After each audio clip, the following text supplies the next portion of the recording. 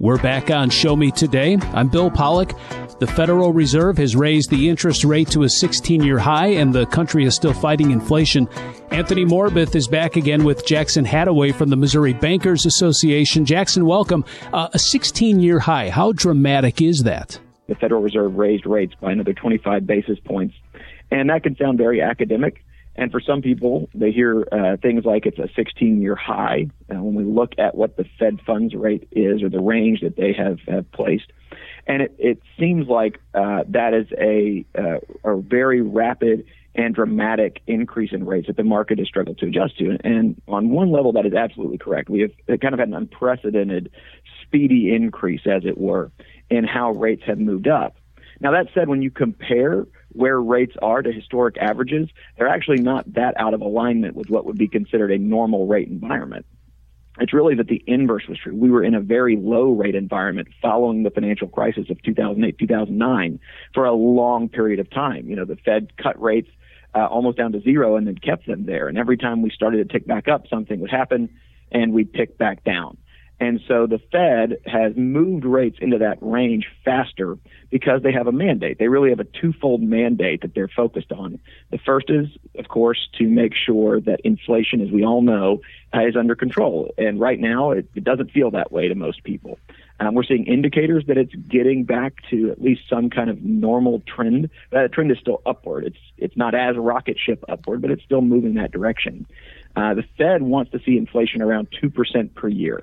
And they, a couple of years ago, passed this floating range of allowance for that so that it would average 2% over time. But they're still well above that. And the other piece of what the Fed is supposed to do is manage the unemployment numbers. And of course, as everyone is aware, unemployment has been a weird part of this puzzle. Post the pandemic, people didn't return to jobs as quickly as they thought that they would. And businesses were hiring like crazy, couldn't get workers. And so you saw wages going up in an effort to bring people into the employment system, and unemployment just stayed low and low and low. And so finally, we're seeing both of those trends start to go the direction the Fed wants to see. We're starting to see unemployment tick back up, interestingly, which is what you would think would be bad. But for the Fed's perspective, they want to see that number move a little bit.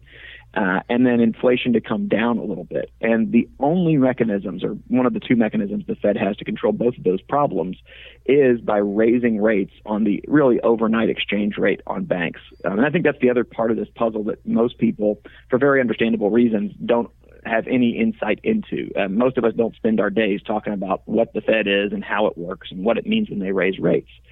The Fed essentially controls the amount it costs to borrow money from bank to bank overnight. And so they target a rate range that banks can issue to one another for those kinds of exchanges so that the liquidity is moving in the system and banks are capitalized to the degree they're supposed to be capitalized. And it's just a normal part of the process.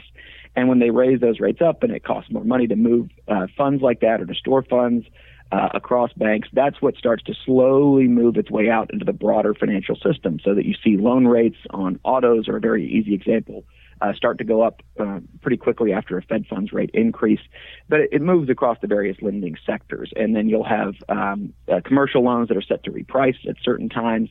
Those will reprice because that cost has gone up, and so therefore the rate on the commercial portfolio will go up as well.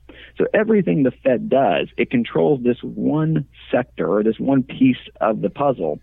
And when they raise rates, it happens for that part of the whole infrastructure relatively quickly, but it takes time for it to affect the broader environment because you have to translate through the layers. If it affects the banks moving money between each other, then it begins to affect over time auto loans, home loans, commercial loans, and also deposit yields.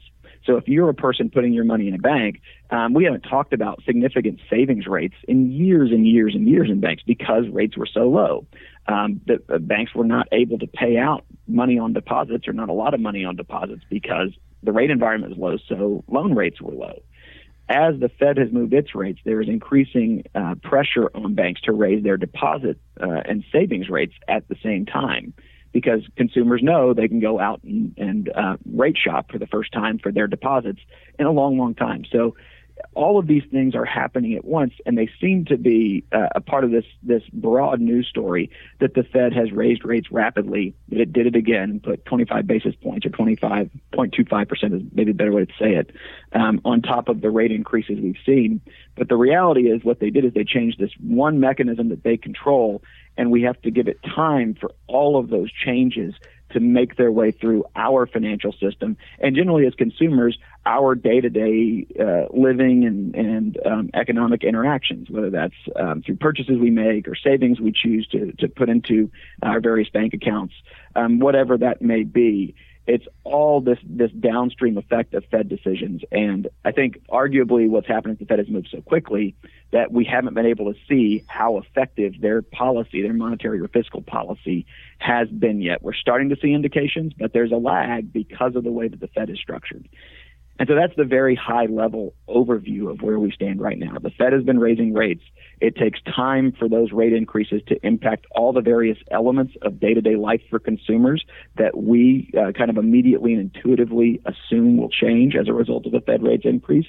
And so it is easy to get lost in the confusion and the noise around it. But the reality is that we have to give it some time to see how their rate increases affect the broader market. We're talking with Missouri Bankers Association President Jackson Hadaway here on Show Me. Today we're talking about the interest rates. The Federal Reserve has raised the interest rate once again, and we as a country are still fighting inflation, have been for quite some time. So let's talk a little bit about Missouri, seeing as how you are the president of the Missouri Bankers Association. With those rates rising, have you noticed a decline in business, specifically loans statewide? That's a great question, and it's very market dependent. When we talk to banks around the state, it's incredible. Some banks absolutely have seen things slow down. They've seen commercial entities start to pause activities they otherwise would have been boring into by borrowing money and putting it into, scaling up operations or hiring or technology improvements. And then there are other communities, some of our larger metro areas, where business is just continuing to pop and percolate. So I think what you are seeing, if I were to just categorize it broadly across the state, it's not as active as it's been in the last 3-4 years. And that's what the Fed wants to see. They do want to see slow decrease in commercial activities.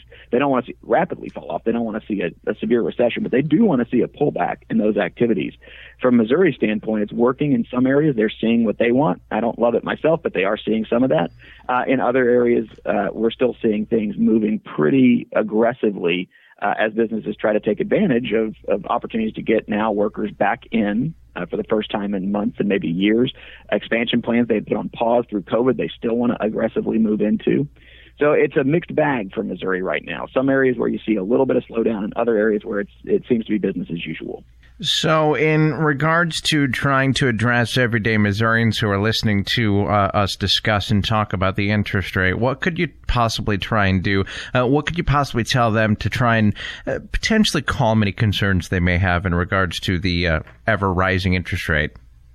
Yeah, the first piece of information I put out there is honestly, it's a great time to be a consumer if you think about the opportunity to make money on your deposits.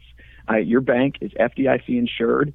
Your deposits are safe up to FDIC insured limits. And as we are all now aware, that's $250,000 per deposit account. But that has structures within it that allow you to go beyond that if you as a consumer needed more deposit insurance than that. And that includes certificates of deposit, money market funds, savings accounts, checking accounts, all the stuff that you think of.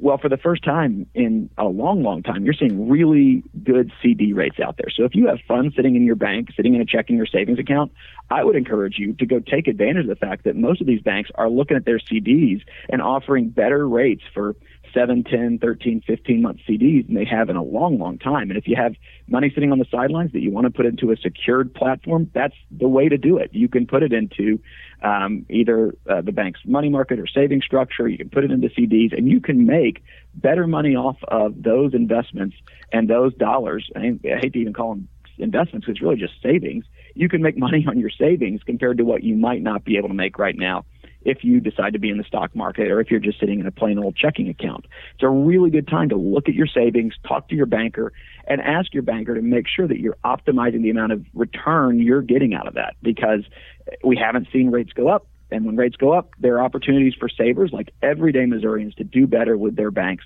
And that's a great thing, Secondarily, if you are looking at taking out a home loan, or you're looking at a car loan, or you're a commercial entity and you're thinking about do we or do we not take on this kind of credit, or extend some opportunities out there for significant loan activity, there's always a kind of hidden part of, I think, the world of lending that's more confusing than it should be, and that is you can take a loan out and get a rate right now, but if market rates change, there's always an opportunity to refinance that loan.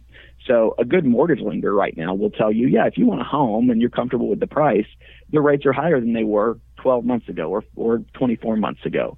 It doesn't mean you shouldn't buy the home. It means you should take the home if you found the one you want, and then be prepared to refinance when rates inevitably go back down, because we know that banking is cyclical. We know that rates go up.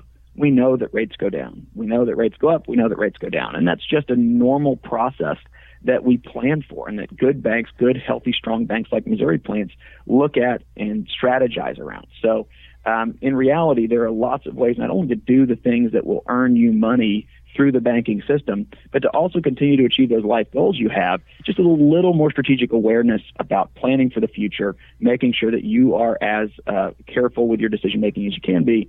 And I'll tell you right now, every banker in Missouri will help you with that. We have a very, very sound, a very, very smart banking system. We're fortunate here in Missouri to have the banks that we have. And I can't speak highly enough of the work they do every day in their communities to help borrowers and depositors make the best decisions for their financial well-being that they possibly can. President Jackson Hadaway of the Missouri Bankers Association talking about the interest rate and the fact that the Federal Reserve raised it once again to a 16-year high as we are fighting inflation here on Show Me Today. This is Show Me Today, the voice of Missouri.